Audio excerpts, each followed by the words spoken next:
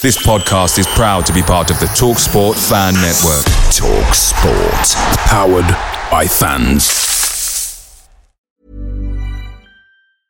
Many of us have those stubborn pounds that seem impossible to lose, no matter how good we eat or how hard we work out. My solution is PlushCare. PlushCare is a leading telehealth provider with doctors who are there for you day and night to partner with you in your weight loss journey. They can prescribe FDA-approved weight loss medications like Wegovy and Zepbound for those who qualify.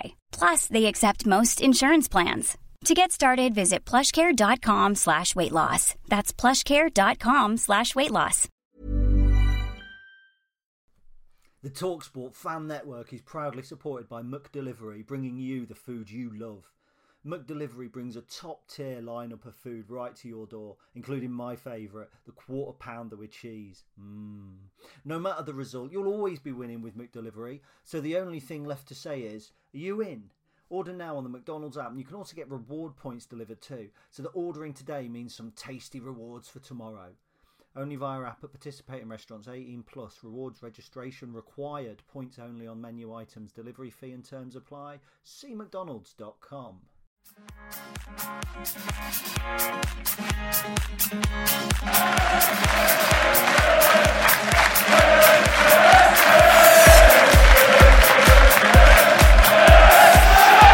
Hello everybody and welcome to episode 94 of the Stacey West podcast. I'm Ben, as ever. Gary is with me. I would ask you well, but I'm guessing I'll get the normal answer of fine, will I? I've actually got a bite on the back of my left knee. Okay. Yeah, whenever harvest comes around, because obviously we're surrounded by fields, all these strange bugs that you can't see that find me quite tasty come into the house, and Fee insists on us sleeping with the windows open. I swear she's trying to kill me slowly but surely. So yeah, we get bitten and chewed to pieces. But no, I'm great, mate. Obviously, I've just had a break in Norfolk, so I am tickety boo. Good stuff.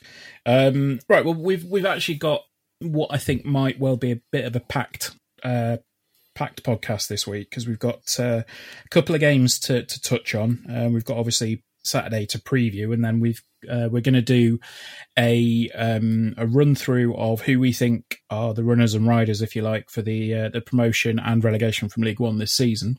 Indeed. So we might as well get straight into it. Obviously, season kicked off last Saturday against Crewe.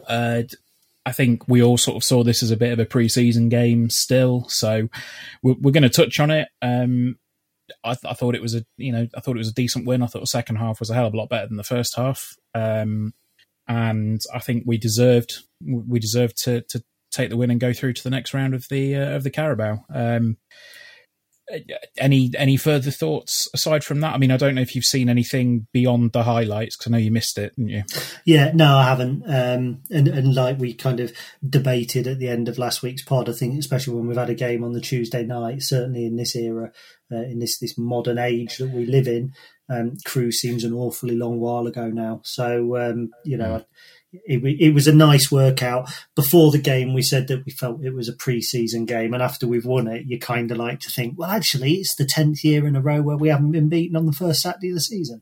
So, take your positives and move on. I think both the games this week have really been kind of pre-season-ish, haven't they? Even though they're serious competitions.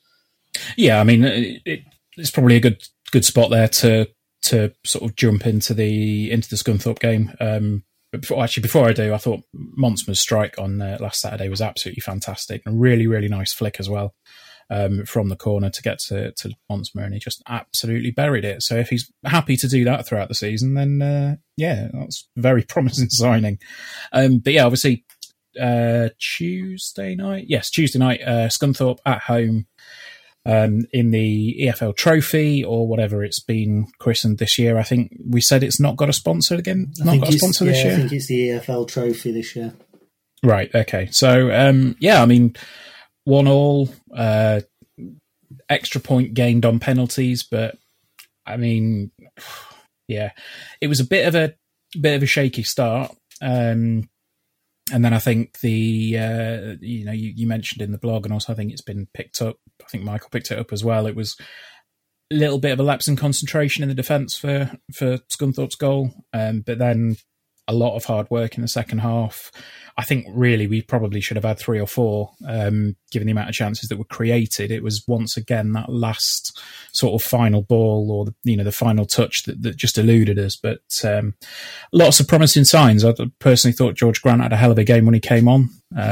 He looks like Michael might be getting the best out of him, and I know that's one of the keys that a lot of people are hoping for this season. I think some things are showing that some of the younger players probably seem to be a bit excited. I know people have mentioned about Anthony Scully being particularly, like a Duracell bunny here, there and everywhere. And I think it was starting to show that he was just sort of a little bit too keen at some point. I think that the shot that he had towards the end where there was a couple of people he could have potentially squared it to. But it's nice to see that enthusiasm regardless. And I think I was impressed by the second half showing on Tuesday night. What about yourself? Yeah, I think we've seen Michael getting the best out of George Grant. And I can't keep calling him Jorge. If that is his name, George, if it is Jorge, I apologise and I'm happy to be corrected. I just see George, I read George. But look, I thought he was strong towards the end of last season. I think he was a player who really improved throughout Michael's period. So I don't think it's any surprise to see him stepping up to a senior role, which I'm absolutely delighted for, because I think he's a quality footballer who has championship ability should he continue to develop in the way that he is doing. I think the first half was tepid. I think Scunthorpe could have scored 2 or 3 themselves. I think they had more clear-cut chances in the first half than we did in the second half. You said there we should have scored a few more. I didn't actually see us create what I would class as a clear-cut chance until Harry Anderson's header. And after Harry's goal, I don't think maybe one chance, which was, I think, a cross from Harry from the right-hand side, was an opportunity. But the half chances at the end, Anthony Scully, Teo Eden, they were speculative half chances. They weren't one-on-ones. They weren't clear cuts. So I don't actually think we created as much as the stats suggest that we did, or perhaps how much we were perceived to have created in terms of clear-cut openings. Regarding Anthony Scully, I like Anthony Scully. I like that kind of youthful abandon with which he plays.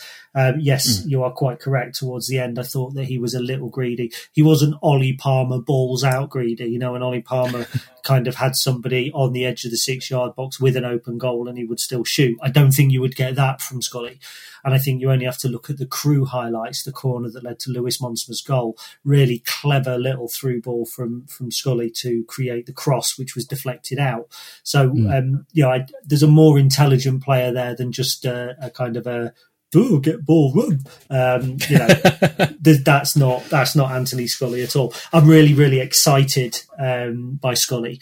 I'm so hopeful that Michael can find the kid's role, because I think if he finds his role within the team, I think that he could be a massive, massive player for us this season. My concern is that when you have a player like that kind of mercurial maverick, so to speak, it's hard to know where to deploy him to get the best from them. And to a degree, there's differences, but to a degree, he's similar in that respect to Billy Knott when Billy Knott came.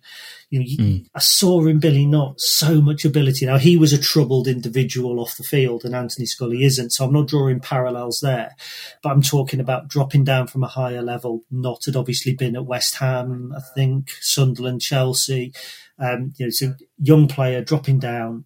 He's just got to find his role. Billy Knott never did. I think Scully's more levelled off the field, but it'll be interesting to see where we kind of fit him on the field. But at the end of the day, it was a decent point in the league, again in the EFL Trophy League, of course, against what was Scunthorpe's full first team. I'm led to believe, and our midfield with Alex Bradley and Remy Howarth. For me, neither of those players, if you were to pick a starting place for them, would play central midfield. Bradley would probably play right back and Howarth would play somewhere across the front. So, to come out of it with anything was good. And, just a note on Alex Palmer's penalty save. I thought it was showed promise. I think I commented last year that Josh Vickers never saved a penalty, and then I think he saved a penalty the week after I said it.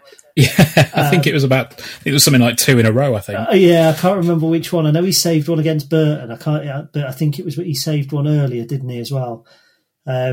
But it's nice to see Palmer making a penalty save and having a decent game as well.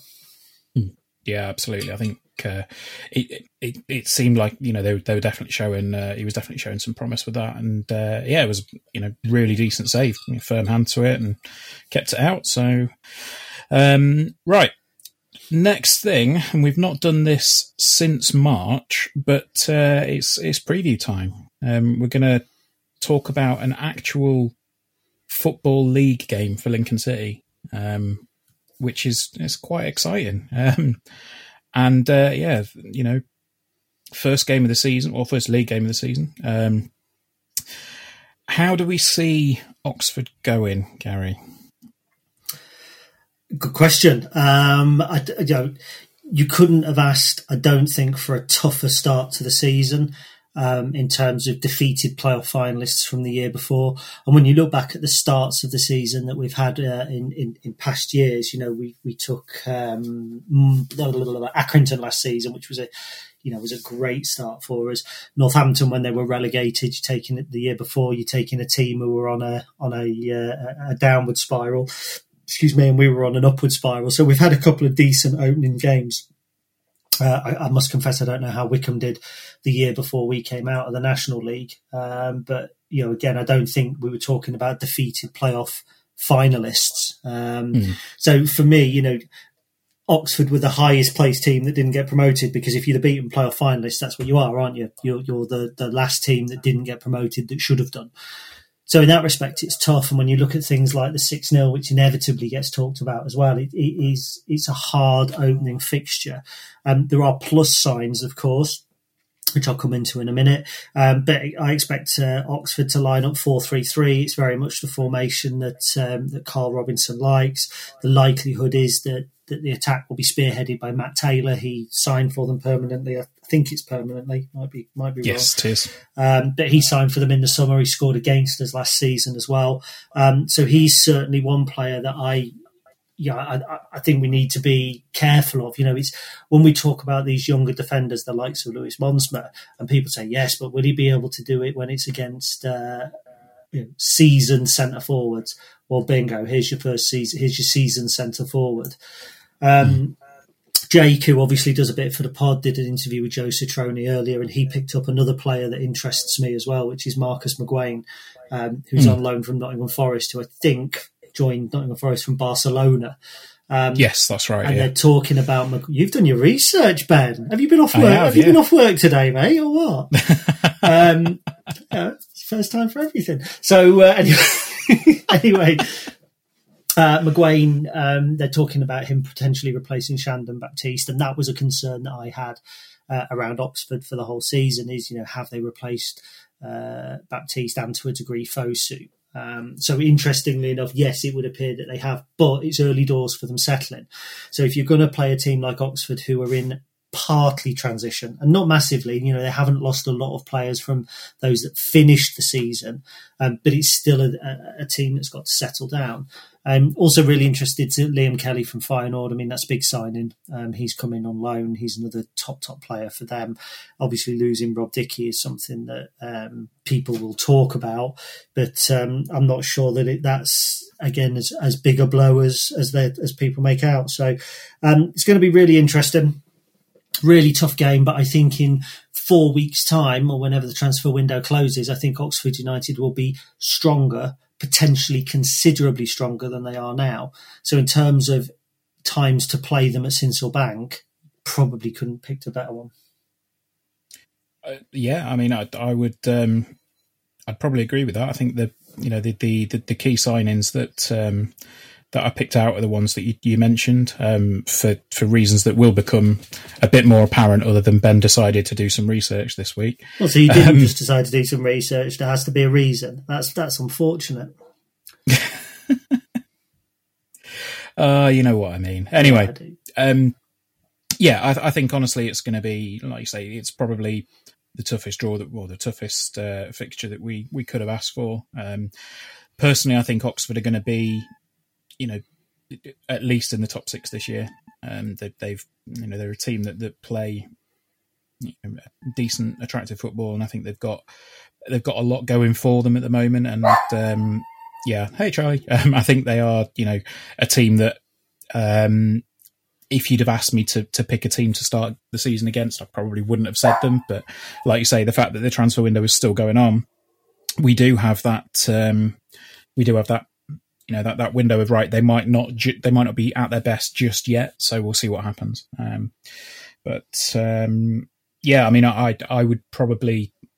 would. It's one of those on Saturday. I'd take a point. I would absolutely take a point on Saturday. Whether we'll get one or not, I don't know. Let's see. So, cool. So yeah, I agree with you there, Ben. I think you're quite right. I think they are going to be there or thereabouts, and doubtless, we're going to be talking about them in the latter part of the show. I think it's interesting that obviously they started their Carabao Cup against AFC Wimbledon at home. They played very much a full first team. You're talking Cameron Brannigan and Alex Gorin were partnering McGuane in midfield, which looks really, really strong. Mark Sykes and James Henry, who were established players for them, both started, as did Rob Atkinson, who's replaced Rob Dickey. They had a strong side out. They drew 1-1. Their XG was only 0.83, while Wimbledon's was 1.53. Now, I know that people don't like talking about XG, etc. They were fortunate to come out of that game on penalties and progress to the next round. They did have a lot of possession, 67% to Wimbledon's 32%, as you would expect. But it was a slow start for them. We were talking about having a good start. We've played 2 matches now where elements of the first team were featured. For us, Tuesday, elements of our first team were playing against Scunthorpe at the back, and we played a strong side against Crewe. Oxford did brush aside Chelsea under 21s in midweek, but it was a 4-1 they played. It was a departure from their first team, and it was very much their reserves. So the AFC Wimbledon result doesn't concern me, obviously, because I don't give a toss about Oxford. But if I was an Oxford fan, you would look at that and you would think, that was a bit dodgy. Let's hope we kick into gear against Lincoln. They will probably be looking at this with the same amount of trepidation as we are, because they rate Michael Appleton higher than many teams do, because they've seen firsthand what he's capable of. So they're looking at it thinking, oh God, no, we don't want to be against a Michael Appleton side, and he's made Michael Appleton style signings, and that took us to 2 Wembley finals and 9th in League One in our first season up, and promotion from League Two. Do you know what I mean? So it's almost like us having to go away to a Danny Cowley side on the opening day of the season. People might look at it differently from the outside, but Oxford will look at it very differently from the inside. So, it's a really, really tasty fixture. Excellent stuff. Well, hopefully, we'll be discussing a few points on the board. But like I say, I would quite happily take a point from that game. So. Next up, we've got, I suppose we didn't really, it wasn't confirmed when we recorded last week, but obviously we've already spoken about Alex Palmer. We did sign Alex Palmer and Callum Morton on loan from West Brom. Good to see them getting some first team action. I thought Morton actually looked pretty decent when he came on against Crewe as well. I think some good touches. But the other big news this week, contract-wise, is that Jez George has signed a new long-term deal with the club. And I think he was sort of that, I think we've spoken about it before, he was a bit of an enigma for quite a while, but he seems to be taking a bit more of a front row seat with things in terms of, speaking to certain members of the press. I know that I think there might still be a plan of potentially getting Jez on the podcast and talking to him there as well. But yeah, there's definitely a lot of merit to what he's been doing, and I think the contract that he's been offered says it's a long-term deal. So I'm pretty pleased that he's decided to take that on. And from all accounts, it's thoroughly deserved as well. So, congrats to Jez for that one. Yeah, I think it's also a change of role, isn't it? It's official director of football now. And for me, the best directors of football are the ones that you don't hear from, because if you hear from them, they're undermining the manager. If you've got a director of football out there talking about transfers, or you look at Peterborough, the only people that ever talk about transfers at Peterborough are Darragh McAntony and Barry Fry. You never get Darren Ferguson talking about them. And, for me, if like Michael does his presses and he will discuss his transfer policy, I wouldn't want to be hearing Jez talking about his targets, because they're club targets and we don't. And I like that. When you see Jez is when significant events are happening in terms of the club structure that often go under the radar. So I remember when we did the link up with the Lincoln Minster School, and it was something that, the club were quite eager to push, but some mainstream media kind of left it alone because it's not a player, it's not a result. Do you know what I mean? It's Lincoln are doing something with the school, and quite often you can dismiss that sort of thing. And then in actual fact, when you look at the result of that and offering the Irish leaving certificate as well, which is obviously the equivalent, I think, of GCSEs at Republic of Ireland, that is. It might be equivalent of A-level. I'm not sure which one, to be fair. But either way, we were one step ahead, and Jez was instrumental in that. So it's interesting. I know whenever we talk to Liam Scully, whenever I talk to Michael, Jez always pops up in conversation. Whenever you look at transfers that have come in, so many of them I spoke to Jez and Michael. So it's interesting, I think, in that respect, that we have this hugely influential figure behind the scenes, and he is, who really does take a back seat. And I think the most visible that Jez probably was when Danny left. And he was at Michael's press conference, sat alongside Liam and Michael. And when I was in the press box for the Bristol Rovers game, which was obviously the first without Danny, and Jamie McCoon was answering questions from the press, but Jez was there at the back of the room. Now, he's never normally there at the back of the room with a manager, but he was. I'm not going to say he was holding Jamie's hand, but he was a very visible presence, and I think he was a steadying presence for the club. Now, I know that critics will say, will always point to Cambridge United fans who, were heavily critical of Jez when he left the club. And that he was, once the money had gone, Jez had gone, was what they said. And, that's just bollocks. For me, that's like fans now being critical of Danny Cowley at Lincoln. Or when we stopped spending money, Danny left, blah, blah, blah. Whereas in actual fact, he revolutionised the club. And if you look at the history of Cambridge United and you speak to more balanced fans, they'll tell you about the times that Jez managed the club, and kind of was a really heavily influential figure there. So, yeah, I think it's good news for us. I don't like a director of football per se. I certainly don't like it when a director of football comes in and is kind of over and above the manager. But I think it's one of those roles where it's a title, but it means something different at one club to the next club. And I think what it means for our club isn't somebody above Michael who's going to undermine him. It's, Jez is somebody who is incredibly important to the day-to-day running of football things. So, for me, it's good news. And just to pick you up, you missed out on Remy Howarth. We hadn't signed him when we recorded either. Hadn't we? I thought we had. We hadn't. We recorded on the Thursday, and he was announced on the Friday morning. Oh, yeah. He looks all right as well, to be fair. The way he said that, whatever, fuck that. Do you know what? Actually, we expected Callum Morton, we expected Alex Palmer. We didn't expect Remy Howarth. We didn't even know who he was at one point. And, made me laugh. People were saying, trialist A is Yuri Skalak. It's not. It's not a Czech international. He's on 15 grand a week. I can guarantee you that. It's not going to be. And, he seems like a great character. And when you said about that kind of youthfulness in the friendlies, not in the friendlies, in the Scunthorpe game, the games that felt like friendlies, I thought you were going to mention Remy, because that's exactly how he kind of played. He plays like the fifth year that's suddenly been promoted into the upper sixth, first 11. Do you know what I mean? Like, bloody hell, I'm playing with the big boys. Let's have it.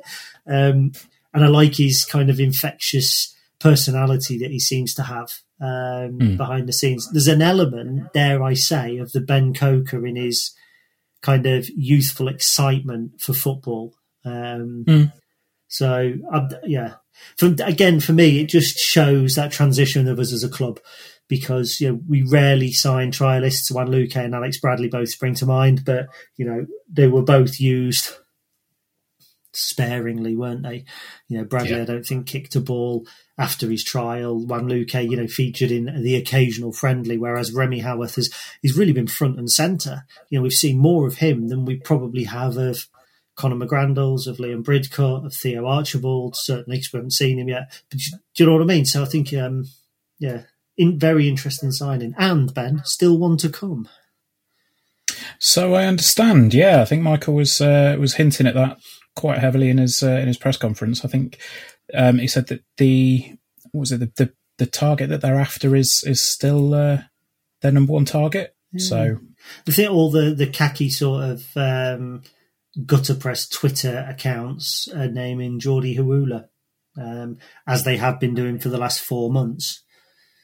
But another source messaged me this morning, a Manc listener of ours, who believes that we are signing another Manc, as somebody has told him that as well. And obviously Jordi Hawula is, to put it politely, from Manchester. So cheers, Chris. Do you know what I find really interesting is, kind of like Steve Tilson come in and there was this massive distrust because he pronounces bath and things like that. Fucking it, and fucking knees up off the ground, and then there was this distrust of the Southerners, basically, isn't there? We're very kind of Lincoln is a very territorial place. We don't trust them Southerners, and then we get someone like Michael, who's no nonsense, Manchester, probably as far away from us as London in a car. I don't know, and we kind of identify with it. It's like, he's Michael's working class. He talks like he's working class. We watch Coronation Street, not EastEnders up here. And the transfer business, we're signing another man. He'll be a hard-working bugger. Do you know what I mean? So yeah. I just think, I know it isn't him, but I just love Danny Rowe to sign here, because I think Danny Rowe and Michael Appleton are just exactly the same type of people. That would be, that would be bliss. But it wouldn't, because where would we play him? Is he going to get a game over Zach Elbazetti, Harry Anderson, Anthony Scully, George Grant or Jorge Grant, Callum Morton? Do you know what I mean? Where would he play? And that's what you've got to ask about this striker. If he's the number one target and Tom Hopper's our number 9 and Callum Morton's come here to play 30, 35 games a season, our number one target is, unless the EFL are giving a special dispensation to play 12 players a game, he's not going to get all that many games, surely. No, that's true. But is he out of contract at the minute? Who? Jordi Hawula? Oh, Danny Rowe. Yeah, he was released by Ipswich, wasn't he?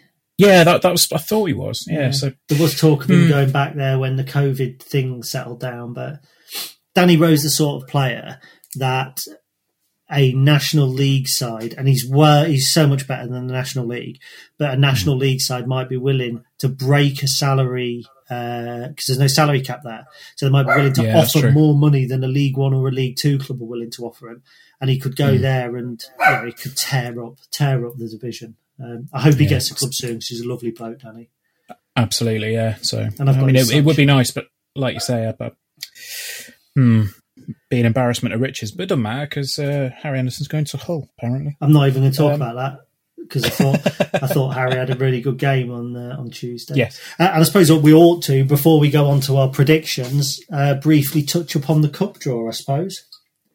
Yeah, obviously that's a poignant fixture for most. I think a lot of people were looking forward to going to Valley Parade. Well done, Ben. I laid a trap there for you, and you didn't walk into it. No, you didn't. You didn't walk straight into it. You picked the right fixture to talk about. Yeah, absolutely. Because I've heard Liverpool this and Liverpool that, and Bradford is a fantastic draw. Bradford's the one I'm excited about.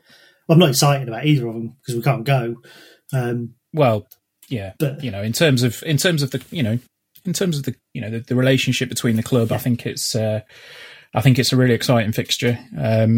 I would love to, obviously love to be there, but it's a fixture where the clubs have got a lot of respect for each other and a lot of love for obvious reasons. So our friends at Bradford, the Lenny, the City gent, and anyone who's read my book knows that he was, one of my closest mascot friends. Messaged me. He was the reason I knew the draw. I'd been out at a National Trust property called Blickling Hall with my problem dog all afternoon, and I got back, and there was a message from Lenny saying, "Great draw, pal," and brilliant. I went online. Everyone's going Liverpool. It's like, well, have we drawn Bradford or Liverpool then? But I mean, the thing is, we've got to get past it to get to the Liverpool game. But even then, it will be a Liverpool 11. It's a winnable game, no, Bradford. That's no disrespect to Bradford, the division below us. Stuart McCall is still trying to get players in. They're not in the greatest of places at the moment. So it would just be heartbreaking, wouldn't it, to finally draw Liverpool at Sincilbank and not be able to play it. Because if you think about big cup draws at Sincilbank, big Premier League clubs at Sincilbank, you think back to Everton last year, but I can't remember us ever playing Liverpool here, apart from in friendlies. Man United we've never had. Spurs was way back in the early 80s before you were born and when I was still drawing on the wall in crayons. Arsenal I don't think we've ever had in the cup. Do you know what I mean? And they're the big four, aren't they? They're the four that if you get one of those, it's like, that's the dream ticket. And we finally get them and nobody can go. At least it stops all the two-team wankers having their one night at Sincilbank. Disclaimer, I've nothing against two-team wankers. That was facetious of me. What I mean is the people that aren't two-team but profess to be to get the Liverpool tickets. The ones that go on about Jurgen Klopp's Barmy Army and then when they draw Lincoln, it's like, oh yeah, my dad always used to go to Lincoln. No, he didn't. Don't lie. At least the likes of Martin Green and Mr. Barwise and people who are proud two-team, they're not. When I say two-team wankers, I don't mean they're not two-team wankers. They're people that support two teams. You see what I'm saying? There's a distinct difference. Yeah. I know two-team wanker is used to describe people who support two teams, but it's alien to me. But like Pete, who was obviously on my video feed, he's Man United and Lincoln. But if Man United played Lincoln, he'd support Man United. There's no wrong with that. There's nothing wrong with supporting your local team. It's when you don't support your local team, but then they get the big draw and suddenly, it's, I've always liked Danny Appleton. Do you know what I mean? Yeah, I mean, I've not got an issue with it. No, because you support Man United. There we go. I knew that was coming at some point. Did you enjoy their under-21 6-0 win against Salford last night? I didn't know that had happened. Yeah, Manchester United under-21s beat Salford 6-0. Jesus Christ. Oh, well. Yeah. Indeed. Right. So we're going to go over now because we're about half an hour in, so we'll probably hopefully shoot for an hour overall. But we're going to go over our top 6 and bottom 4 of League One for this season and hopes for the Imps, I guess. Yeah. Should we start now? Just to cover this, we've spoke off air. We don't know who each other has picked.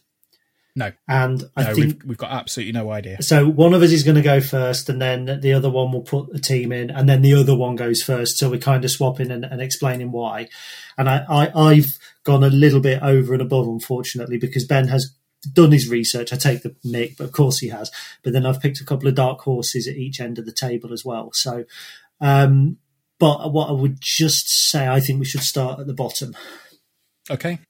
Start bottom, 24th and work our way up? Yeah, well, I've just picked 4 to be relegated. So I'll probably do them alphabetically.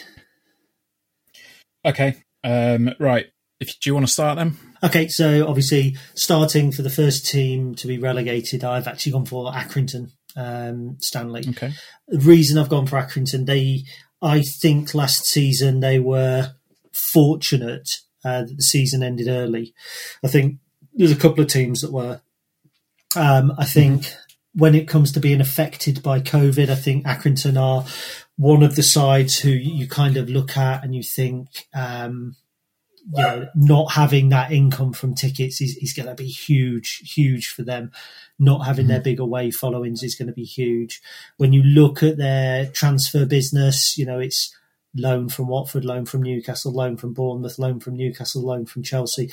very, very little in terms of their own players coming in. They've lost Jordan Clark and Callum Johnson. I just think they've been punching above their weight for a while now, and eventually that kind of plucky underdog tag goes. You lose it. So I've got fears for Accrington this season. Okay. I think they'll survive this season. I think they've got... I don't know. I think there's just something about that whole, like you say, the plucky underdog thing. I think they've potentially got it in them for one more season. Obviously, you know, they are going to be heavy hit by COVID, and then the fact that they're not going to have the ground open on match days. But I don't know. I think they might survive this season. But the first team that I've gone with for relegation this season are Bristol Rovers. I think when you look at their stats from last season, the fact is that, I mean, their goals came from Johnson Clark-Harris, and ultimately he's disappeared now. So I don't think there were many people other than him that got into double figures, if any, to be honest with you. I think there was probably only, you know, a couple of players that got above 4 goals last season. And I think they might struggle. I know obviously that, you know, they'll have a fee for him that's coming from Peterborough, but I wouldn't put money on them staying up this season. Can't see them doing very well. Before you move to your next one, because obviously it's your turn first, I actually picked those as my dark horses for relegation. Okay. Now, the reasons that I don't think they're out-and-out relegation candidates, I think when you look at some of their business, it has actually got an air of impressiveness about it. Jack Baldwin and Max Emma at the back coming from Sunderland and Gillingham respectively. Baldwin was Peterborough's captain during a promotion tilt a couple of years ago. Max Emma, I'm not sure how you pronounce it, but he's coming from Gillingham. He was a key part of their team last year. Josh Grant has joined from Chelsea, a player that I think could score goals for them. Zane Westbrook was a key part of the Coventry team that finished top last season. I also see today that they've been linked with Brandon Hanlon at Gillingham. It looks like he's going to sign for Bristol Rovers, despite being offered a new contract at Gillingham. So I think they've made the sort of signings that would give you hope that you're going to be in the top 10. And I think very, very few people would be bold enough to put Bristol Rovers in the bottom 4. I think that's a massive shout. But at the same time, I'm not convinced by their manager, Ben Garner. Like you, they relied hugely on Johnson Clark-Harris. Tom Nichols was gash for them. You know, they came to us, they never deserved to win. If the season, instead of the season being curtailed early, if it had been 54 games and not 46, they would have been dragged into the relegation battle. You know, they did really well before Christmas, I seem to remember, and got themselves into the top 6, and I was shaking my head and not knowing why. So bold shout for the bottom 4, but a team that, if it goes badly early doors, there could be a lot of pressure on them. Yeah, okay. Your second choice. You can go next because we're rotating, aren't we? I don't want to steal one if you've picked them. Well, I just picked one. Okay. Well. Oh no, sorry. No, I got you. Yeah, sorry. No, I know what you mean now. My second choice for a relegation team this season is Crewe. I know they play. You know, looking last week, they played some decent stuff. They played some good football, but I just don't know. I can't see them staying up. I don't know why. That's pretty much as I've got on that. I don't think they've got. I don't. You know, from the looks of it, I don't think they've necessarily done the business that I think they need to do to stay up. And it's, you know, it's not the easiest of leagues to come into, particularly when you've got some clubs that you know, are a little on the larger side. But okay. Yeah, Crewe are my second pick on that one. That's bold. I mean, I've got Crewe nowhere near the bottom 4 or either dark horse that I've picked. So it's going to be interesting. I think they've made some strong signings, and I think when those signings gel, Luke Murphy, Omar Beckles, Donovan Daniels, I think they'll be bottom half, but I think they'll be comfortable bottom half. I think they play football the right way, and I think they've got that consistency behind them. Certainly with David Artell's management, they've kept a bulk of their side together. They've got some exciting youngsters. So, so that's another big shout from you. My next one is Rochdale. Again, it's kind of along the same lines as the Accrington shout, I think, in that I just feel that they've been strugglers. I think they survived on the last day of the season not long back. I think they've been there or thereabouts around the bottom for 2, 3, 4 seasons now. They've been able to do very, very little business. They've brought in 2 lads on loan from Man City, Bazuna and Amankwa, both of whom, one might do well, one might not. These loans, if they're unproven at this division, it might be hard to make an impact. I'm reaching with that, you don't know. And they brought in Alex Newby from Chorley, but they lost Callum Camps, who for me was one of the biggest performers that they had last season. Ian Henderson was their leading scorer, seems to have been right up there, I believe he was their leading scorer, regularly scoring goals for them. He's gone. Ollie Rathbone in the middle of the park is another one who's linked with a move away. I see it being a long, dark, tough season for Rochdale. I don't think that they'll be bottom, but I just think that, again, like Accrington, at the moment they're punching above their weight. Respect to them for doing it for as long as they have. But I just think that the financial impact is evident in their business, and I don't think they had a strong enough squad last year that they can afford to have had such a weak summer this year. Yeah, Rochdale are actually my third pick. Rochdale my fourth pick. So I'm in agreement with you on that one, I think. Cool. Another one from me. Now, this is the team, we're going alphabetically, this is the team I think will finish bottom. Okay. And I think they're this season's Bolton Wanderers, bar the points deduction. It's Wigan Athletic. I think when you look at Wigan at the moment, they're losing players hand over fist. I mean, just to list the players they've lost, Callum Lang, Daniel Guayali, Liam Bagalun, Jensen Weir, Joe Gelhart, Kiefer Moore, Shea Dunkley, Anthony Robinson, Joe Williams, David Marshall, Jamal Lowe, all gone. All players who have left the club. When you look at their incomings, I think they brought in Dan Garner, who hadn't played football in nearly 2 years through injury. Viv Solomon Otterbor, I think, who's been abroad and kind of just come back in. They're in disarray. They haven't got a manager at the moment. There's talk that Simon Grayson will be coming in. This is the Simon Grayson that had all the riches in the world at Blackpool last season and ended up getting sacked after they fell down the table. I just think, unfortunately, they will be this season's crisis club. And it's heartbreaking because when you put all the players that have left together, that's an upper mid-table championship side. They've been royally shafted. Fans of a certain age will remember Wigan Athletic being more or less regular opponents of Lincoln. And I think that they are now, sadly, post... what's his name, Dave Whelan, they're falling straight back down to where they came from, dare I say. Okay. I mean, it's a good shout. I think, pegging them as the crisis club is definitely, the right thing. It's heartbreaking to see it happen to, another club. I know it's not exactly the same situation as Bolton, but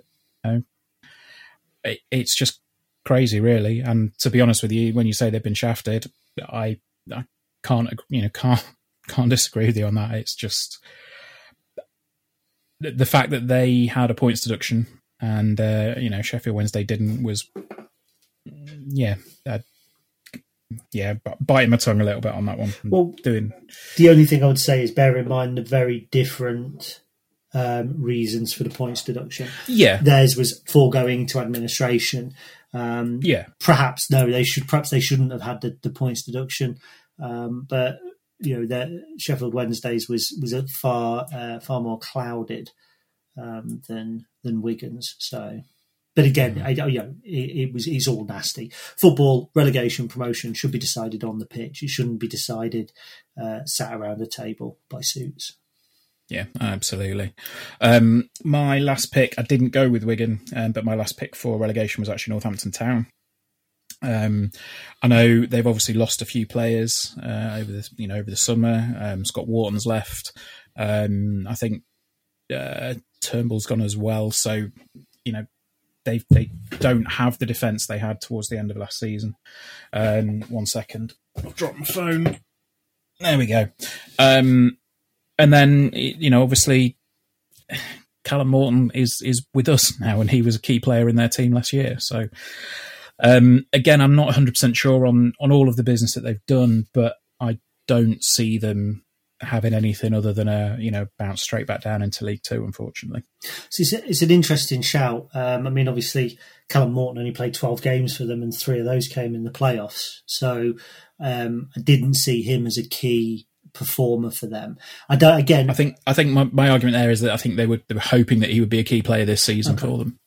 Well, I think when you talk about when I talk about Northampton, it's very similar to talking about Crewe for me. In that I think that their business has been quite strong. Benny Ashley-Seal is one that stands out, signing from Wolves. Joe Nuttall has signed on loan from Blackpool, and he's going to be the Verdane Oliver figure. Obviously, Verdane Oliver's left for Gillingham, and I'm not a big Verdane Oliver fan. I don't see him scoring double figures in this division. I think Kean Bolger is the sort of player that they should have signed, because he's the sort of defender, kick it away, head it away defender, which is going to fit with Northampton's philosophy. They've signed Fraser Horsfall, who was impressive for Macclesfield last season in the same way that Theo Archibald was. Macclesfield didn't do badly. Their points taken from them. They performed well under the circumstances. Joseph Mills from Forest Green is someone who's impressed me in the past as well. So I think Northampton will be robust enough, ugly enough, and aggressive enough to keep themselves out of the bottom 4. I don't think they'll be 10 places clear of the bottom 4. I think when all's said and done, I don't think they'll be 10 points clear of the bottom 4. But I think they'll be clear of the bottom 4. So my final team is AFC Wimbledon. Mm-hmm. So whether that's A or W, I don't know if I've kind of bumped the trend or not there. So they're my final team to go down. Again, it's kind of the Rochdale and the Accrington thing, I look at Wimbledon and I look at their business. They're pinning an awful lot of their hopes on their new number 9, Ollie Palmer, who, I wouldn't have him as my number 9 in League Two, let alone League One. Alex Woodyard is a good signing for them, but when you look at the players that they've lost, Anthony Wordsworth, Mitch Pinnock, Scott Wagstaff, Kwesi Appiah, all players who were decent enough at this level to help you grind out a point when you needed a point. They're going to rely heavily on Joe Pigott getting in and around Palmer. They're going to try and do very much the same as Northampton: be robust, be big, get the ball forward, front to back quickly. On present, and all of this is with a disclaimer that if there's more business done, the landscape might shift for these teams. But on present business, I don't see AFC Wimbledon remaining in League One. I have picked another dark horse. Obviously, I picked Bristol Rovers. I'm not entirely sure about Swindon at the minute. And when you look at some of their business, it's actually impressive. Kovar has signed on loan from Manchester United in goal. He had a good game for them in the EFL Trophy against us last season. Brett Pittman, who will always score goals at this level, has signed for them up top. They've got Matt Smith on loan from Arsenal, Tyler Smith from Sheffield United, who I think, and I'll stand corrected, but I think was on loan at Bristol Rovers last season and came on and actually looked half decent against us. Obviously, Jack Payne, if they can get him firing, he's a good player at this level. And they've signed Jay Semi from Norwich, again, who's a player who you think he's got a lot about him. But there's some comments I read today about Richie Wellens, the manager, kind of saying that he needs to sign more players. They're not a complete squad. I think they've had a couple of bad results in the 2 cups that they've got to play in. And I'm just getting the feeling that all might not be well there. And when you look at that, the signings that they've made, I don't think the signings that they've made are all that bad. But that news report, I would never, before, if we'd recorded this yesterday, I wouldn't have put them as a dark horse for relegation, but I don't like the vibes that news report gave off. They lost in the EFL Cup to Charlton, and then they lost in the Football League Trophy to West Brom. And when you look at the team that went out against West Brom, bear in mind it's West Brom under 21s. Kovar, Paul Caddis, Jack Payne, Brett Pittman, all playing. Hallam Hope, Jay Simi came on. It was a strong side they put out. For me, I think there's worrying signs there. And if I was a Swindon Town fan, I would be hopeful that the noises that are coming out of the club at the moment are just noises and not reflective of a wider problem. Okay, I wasn't. I'd be honest, I wasn't aware of that. I didn't know I'm not sure. I've not seen the article you're on about, so I'll have to check that out. Well, it was in the Swindon Advertiser, so you may not have done. Right. Okay. I spend my days with. I've got a second screen now, and I spend my days with my second screen turned on permanently with News Now on, so I can grab any of the latest news. And it was in the Swindon Advertiser, and I can give you the quotes that Richie Wellens made. So he said, Swindon, bear in mind, this is interesting. He said Swindon have no chance of promotion without more sign-ins, which shows kind of that he's aiming high already. But Wellens has said, what I don't want is in 3 or 4 weeks' time, when the window is shut, you can have him, and you can have him. Well, there's 4 or 5 games gone there by then. We need help. I've said it for the last 3 weeks, and to be honest, I'm getting tired of it. This is probably the only team that I've not kept the majority of a promotion squad. We've allowed players to go, and then we're slow in getting in replacements. As you can sense, I'm not happy. Oh, now for me, okay. When it's said like that, it's that's quite worrying for if you're a Swindon fan. And I'm looking at their business, thinking the players that they've let go. Okay, so Doyle was obviously somebody I think who was out of contract and he left.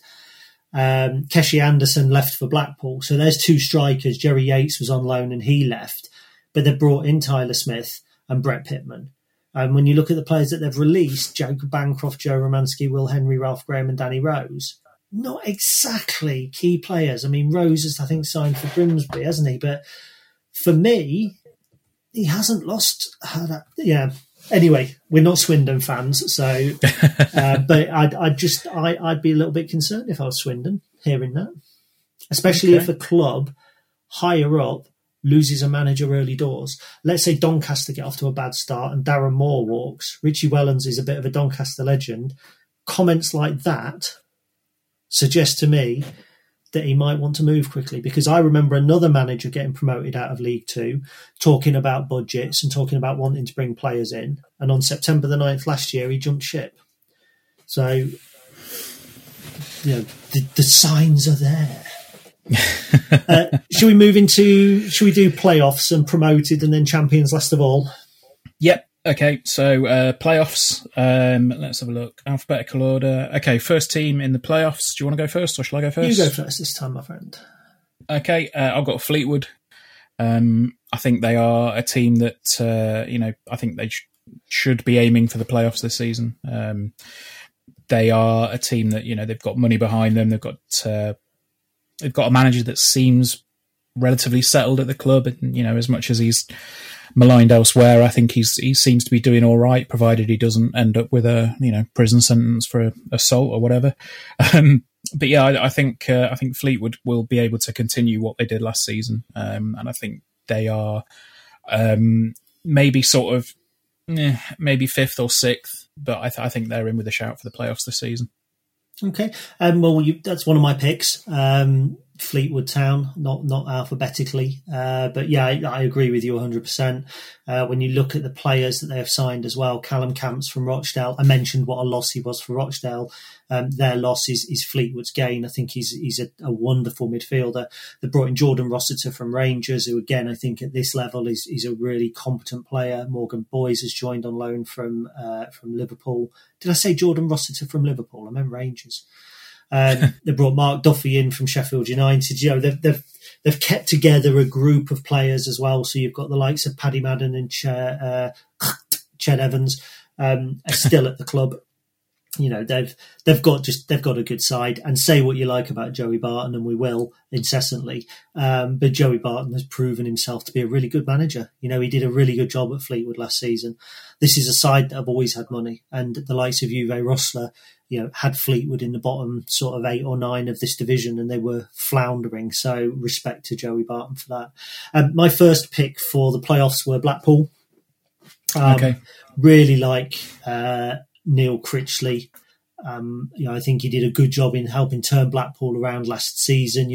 They were woeful under Simon Grayson, and last season I tipped Blackpool for promotion because their transfer business impressed me. And then you saw what Simon Grayson did. He never knew his ideal side. He was swapping and changing his forwards around. It was just all a mess. When you look at the business now that Critchley's done, and I've picked out a few key names here because there's one or two that really jump out and say, impressive. Dimitri Mitchell from Man United is a player who I think has the potential to do what Mark Bowler did for Blackpool, which is leave a Premier League club, join Blackpool, have one season, move to the Championship for $1 million. That's Mitchell for me all over. Bez Lubala at Crawley, he's been linked with the likes of West Brom and other clubs for a long while now. Really exciting attacking player. And I think he will do well. I think he'll fit in nicely with Critchley's philosophy. Ethan Robson at Sunderland was an under-23 graduate, been on loan at Grimsby. He's another one. He's a real coup. He's binned off Sunderland and the chance of first-team football there to join Critchley, who was obviously with Liverpool under-23s.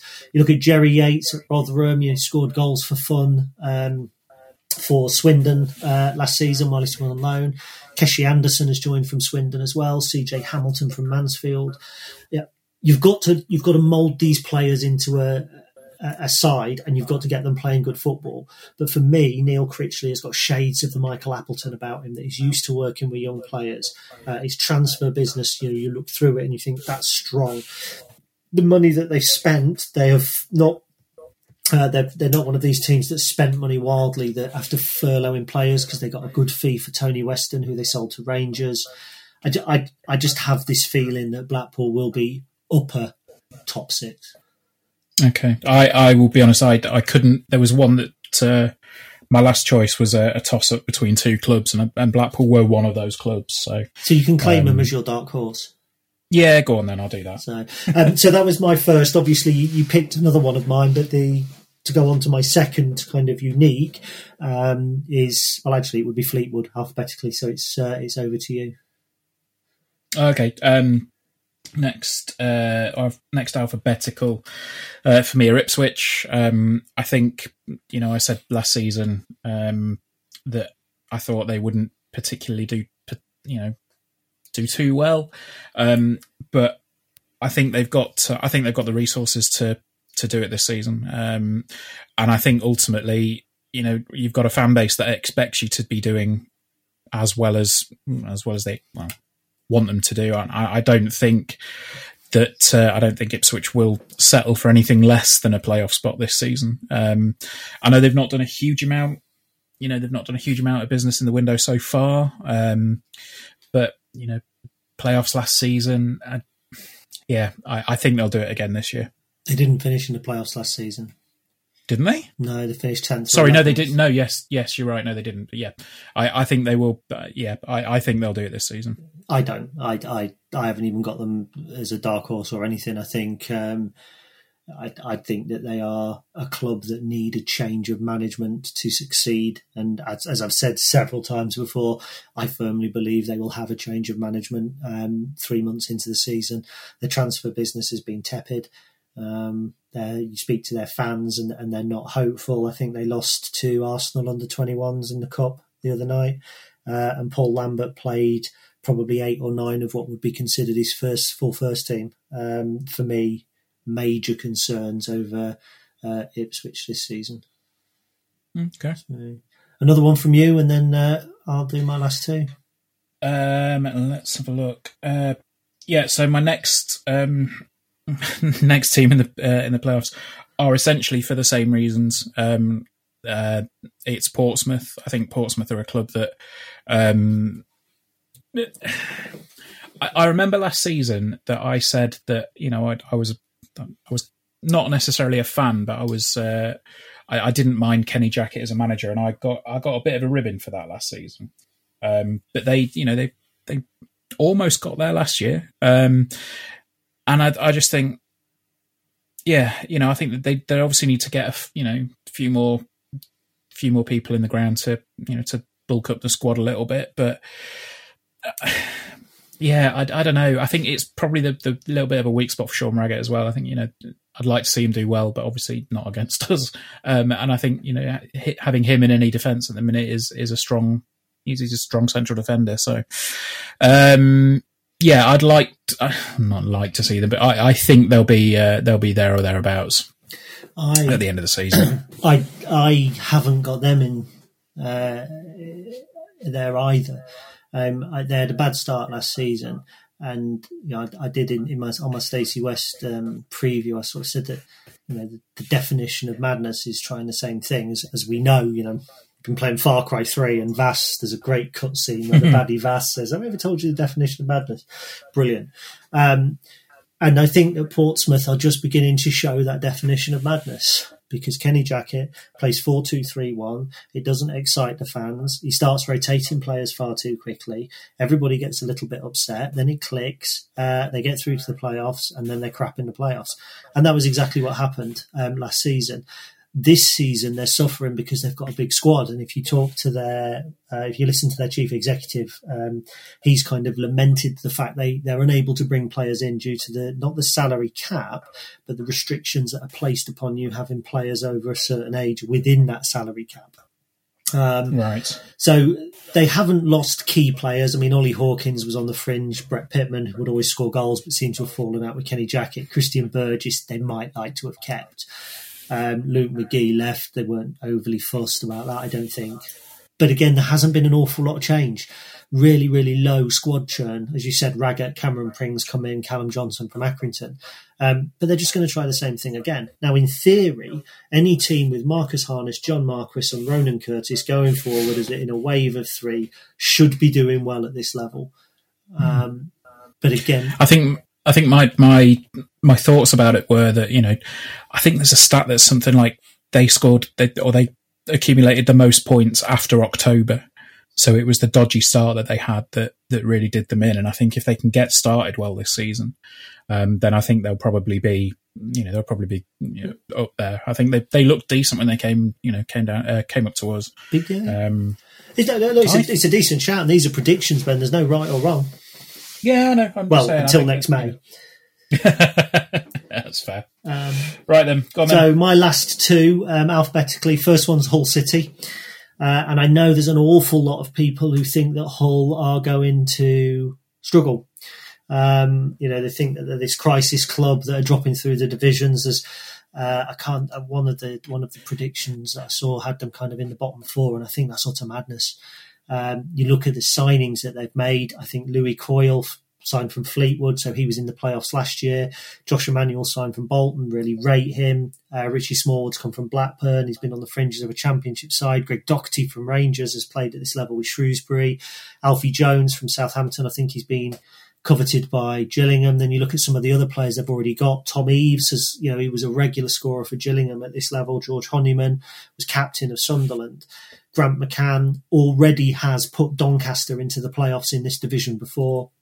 And I just think that, Hull are a big club. It pains me to say that, but they are a big club. They are now. They've had Premier League experience behind them. They do have a little bit of money. They bought Doherty and they bought Coyle despite putting staff on furlough and despite not raising funds from selling players. So morally, I have an issue with Hull City, and also the fact that Hull is a dump. So I have a serious issue with Hull. I've always gotten really well with their mascot, a guy called Steve. So if you're listening to this, Steve, it is tongue in cheek, mate. I even did a fun run, which is, there's a contradiction. That's an oxymoron, isn't it? Yeah, contradiction in terms, if ever I've heard. Fun and run. Yeah, get stuff. That's like saying I did a fun cut my arm off. But I did that around the KC Stadium, and it was, do you know what? They were great, and their supporters were great. And they kind of accosted me as being Lincoln in this park that the fun run went through, and there was no nastiness at all. So, but I think that I think Hull will make the playoffs, is what I'm saying. And my final shout are our opponents on Saturday. I think Oxford United.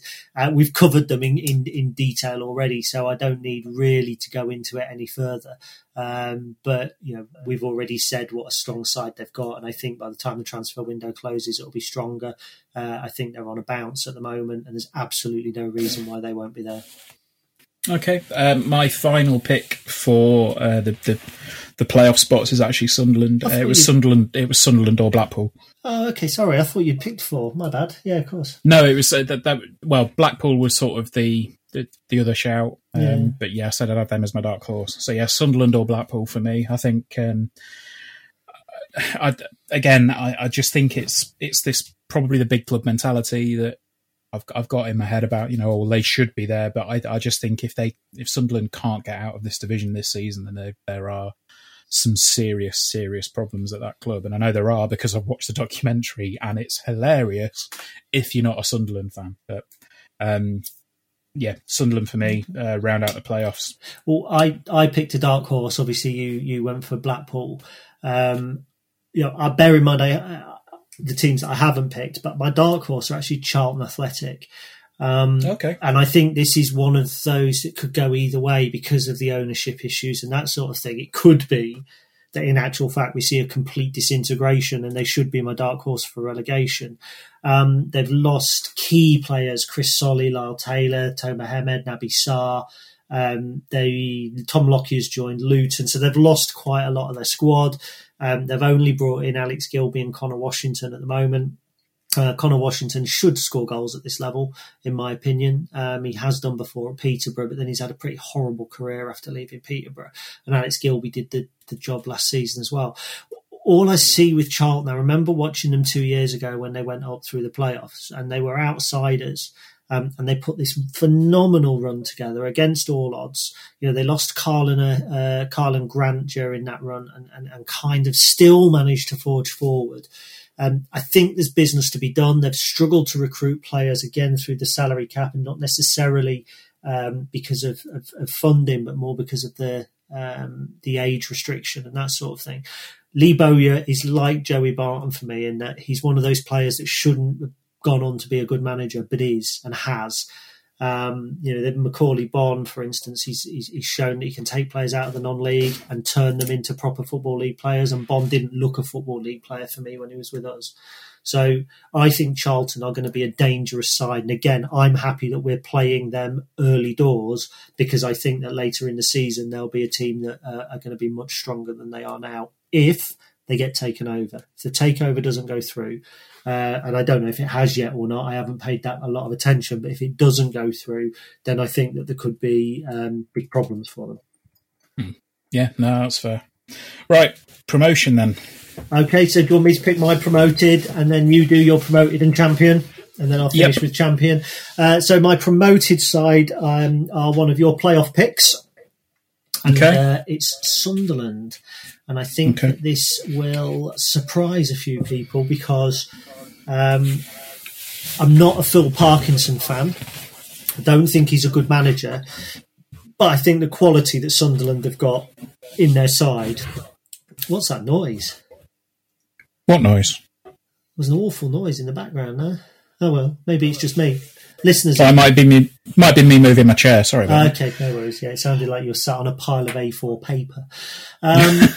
Yeah, so basically, I think if Sunderland can get it right going forward and they can create chances for the collection of forwards that they've got, eventually they're going to have to score goals. Will Grigg, Charlie White, Danny Graham.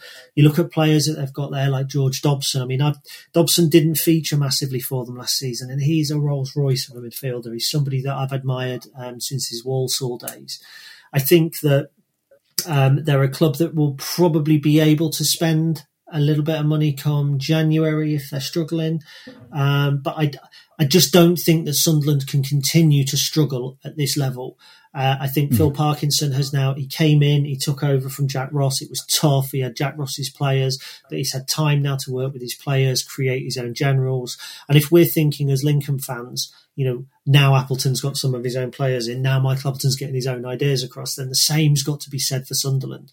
They've got a great academy. They've got young players that come through, and the likes of Lyndon Gooch, for instance, I think, who scored in their win the other night. I don't know if you saw that, but they beat Aston Villa under 21s 8-1.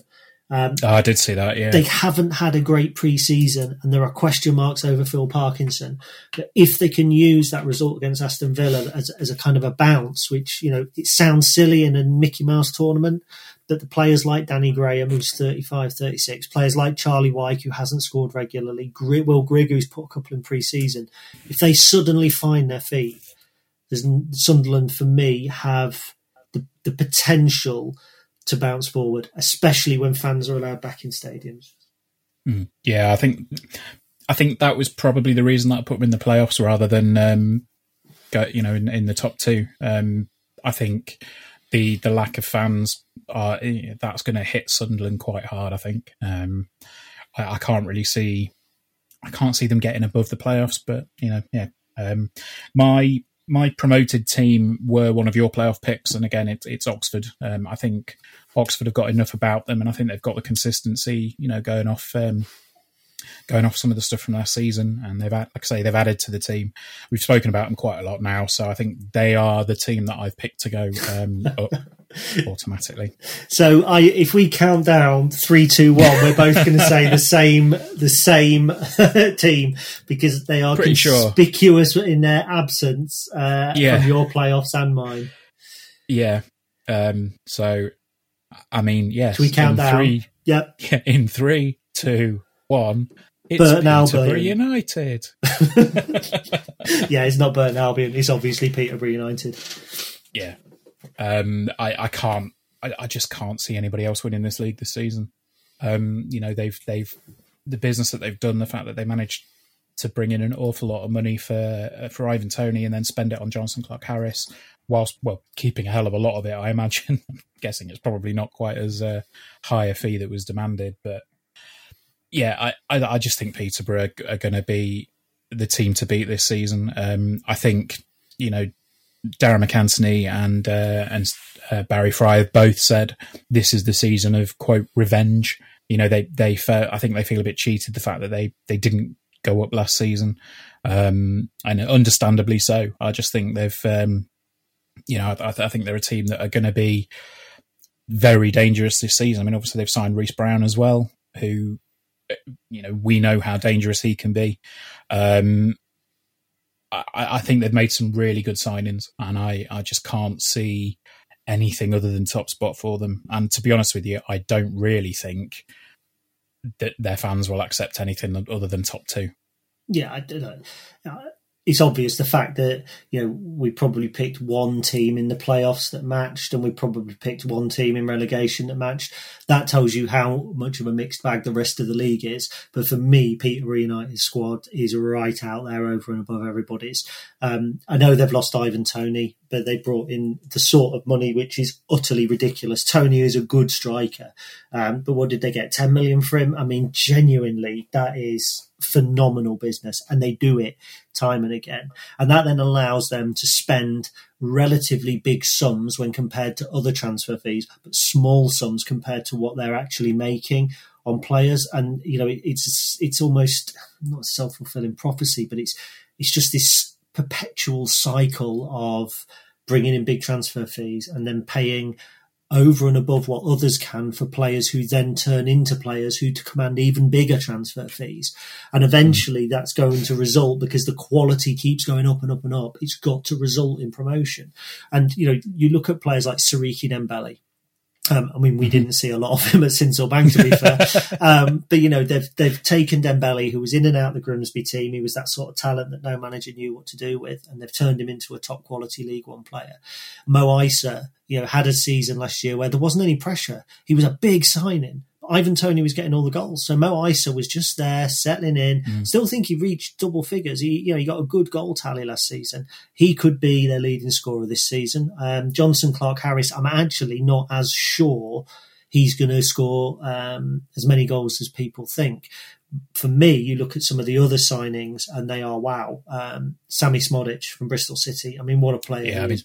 I think Smodic is the main reason. Basically, when I was putting my notes together on this, I just basically put Peterborough brackets, Johnson, Clark, Harris and Smodic. Yeah. That was essentially it. Superb player, Smodic. Creative going forward. Don't underestimate Ryan Broom at Cheltenham as well. He's a player who's been raising eyebrows for a few seasons now.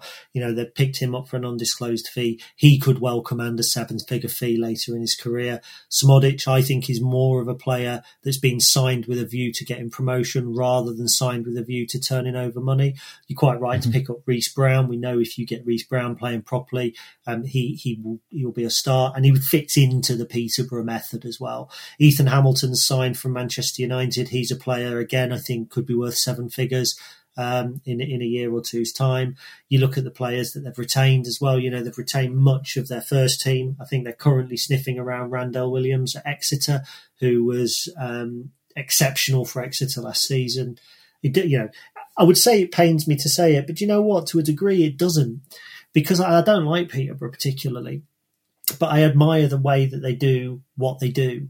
You know, and they're to a lesser degree Oxford. You know, you look at Oxford; they've just started doing it. They've just started developing players and turning them over. From when Michael was there, that was something they did, and it dropped away under Pep Clotet and any other clown that's been in charge there. And they've just started doing it again. Peterborough have done it consistently, year on year on year. And I talked about Connor Washington earlier, who kind of is at Charlton, but he left Peterborough for a big sum after being signed for a modest sum. You look at Asombalonga, who's just been named Middlesbrough captain, I think. He's been through Peterborough United and turned them money over. Dwight Gale has.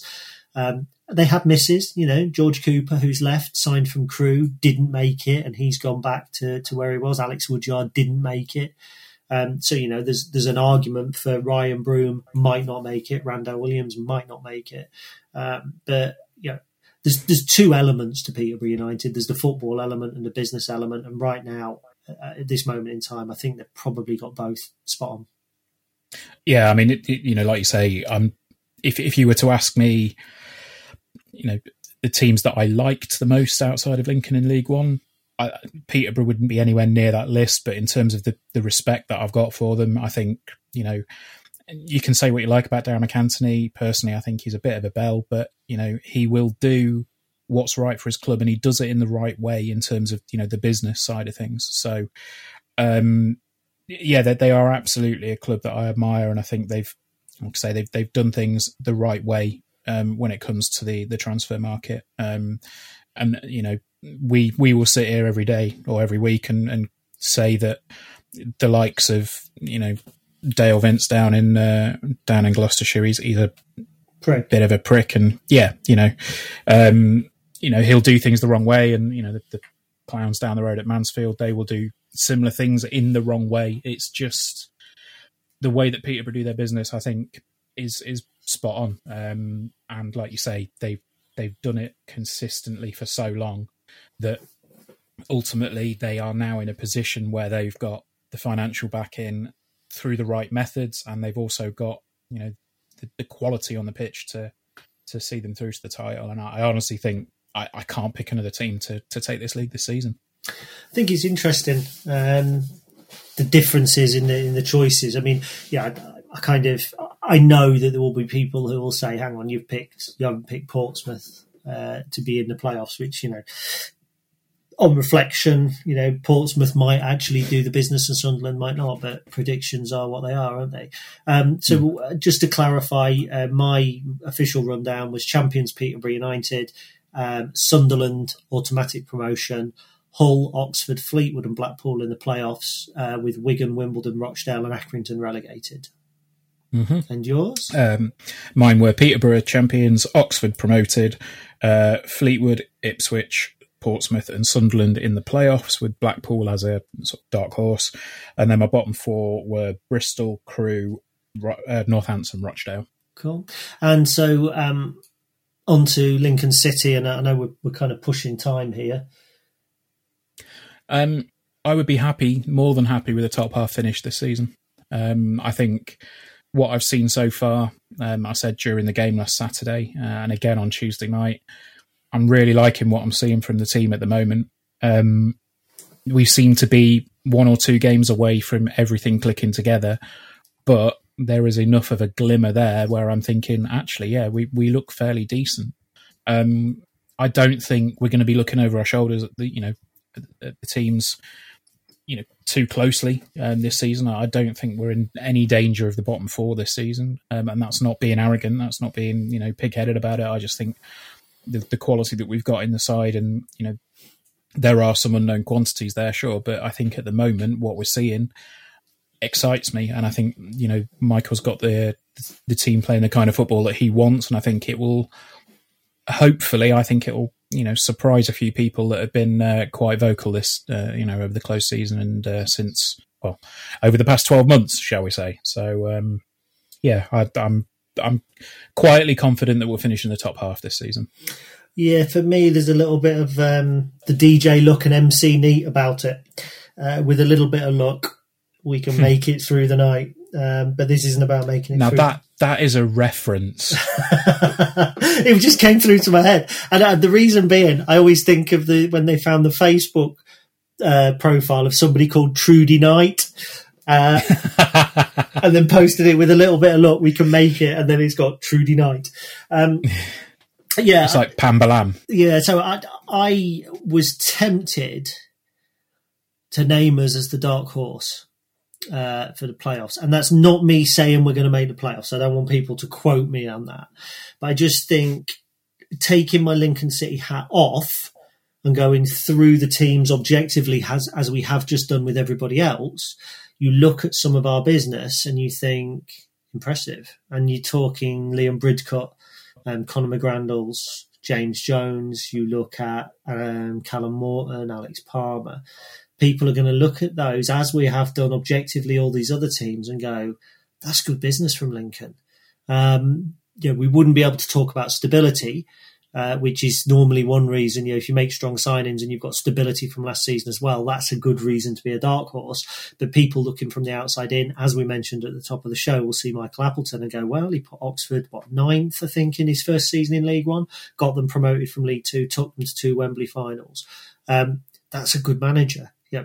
And that's what people looking from the outside will think, in my opinion. So I was tempted to put us as dark horses, and I thought, actually, do you know what? No, that's a bit self-indulgent, because I think there are other teams who are almost as equally as likely, and it would have been crass for me to go, we'll put Lincoln as a dark horse for promotion, but I haven't got Portsmouth in my top 6, so I wouldn't do that.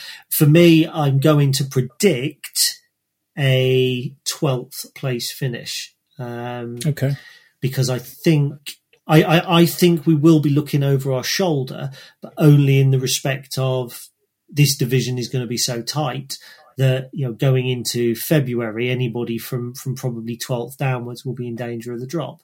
Not because they are particularly bad, but because I think a lot of teams will be able to beat others. However, I think this Lincoln City side is better than Swindon, Bristol Rovers, Accrington, Rochdale, Wimbledon, Wigan, teams we've not mentioned like Shrewsbury, like Burton Albion, like Plymouth Argyle. We should be... I thought Burton were going to win the league.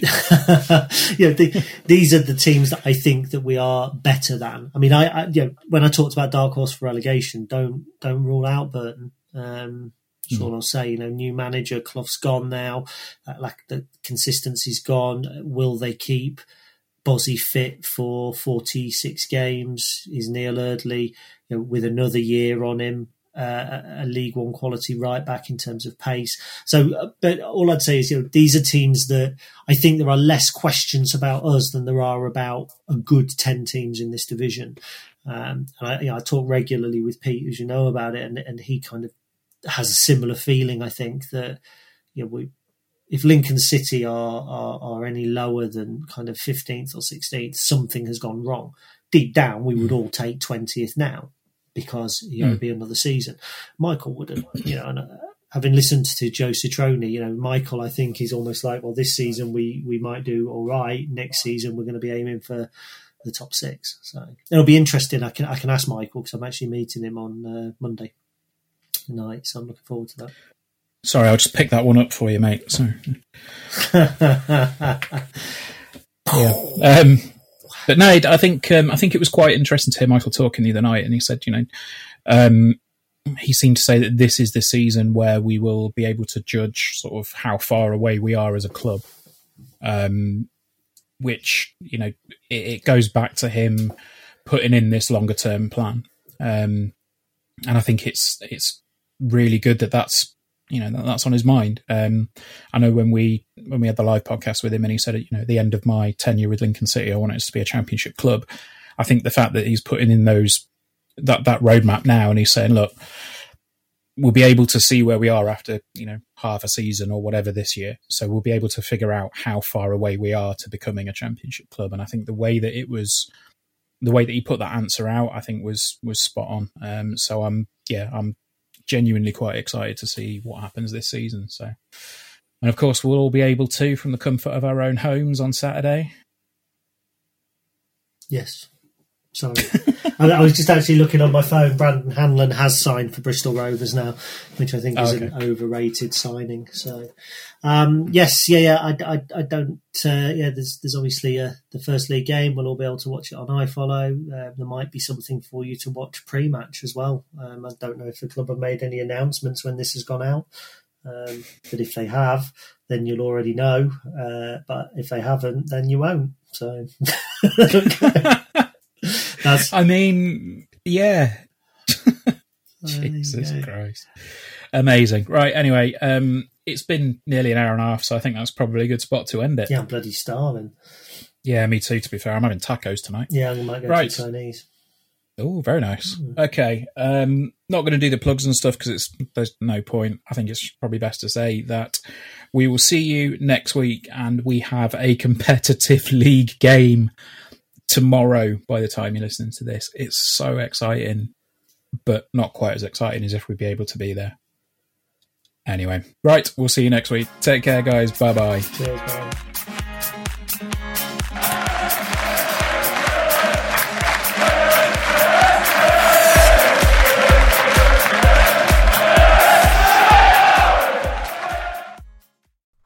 It's the 90th minute, and all your mates around watching the Imps on iFollow. You've got your McNugget share boxes on the go. Your mate's already got booked for double dipping, but then you steal the last nugget, snatching all 3 points. Perfect. Order McDelivery now on the McDonald's app. You in? At participating restaurants, 18 plus, serving times, delivery fee and terms apply. See mcdonalds.com. When you make decisions for your company, you look for the no-brainers. And if you have a lot of mailing to do, Stamps.com is the ultimate no-brainer. It streamlines your processes to make your business more efficient, which makes you less busy. Mail checks, invoices, legal documents, and everything you need to keep your business running with Stamps.com. Seamlessly connect with every major marketplace and shopping cart. Schedule package pickups and see your cheapest and fastest shipping options from different carriers, with rates up to 89% off USPS and UPS rates. And with the Stamps.com mobile app, you can take care of mailing and shipping wherever you are. Make the same no-brainer decision as over 1 million other businesses with Stamps.com. Sign up with code PROGRAM for a 4-week trial, plus free postage and a free digital scale. No long-term commitments or contracts. That's Stamps.com. Code PROGRAM. This podcast is proud to be part of the TalkSport Fan Network. TalkSport. Powered by fans.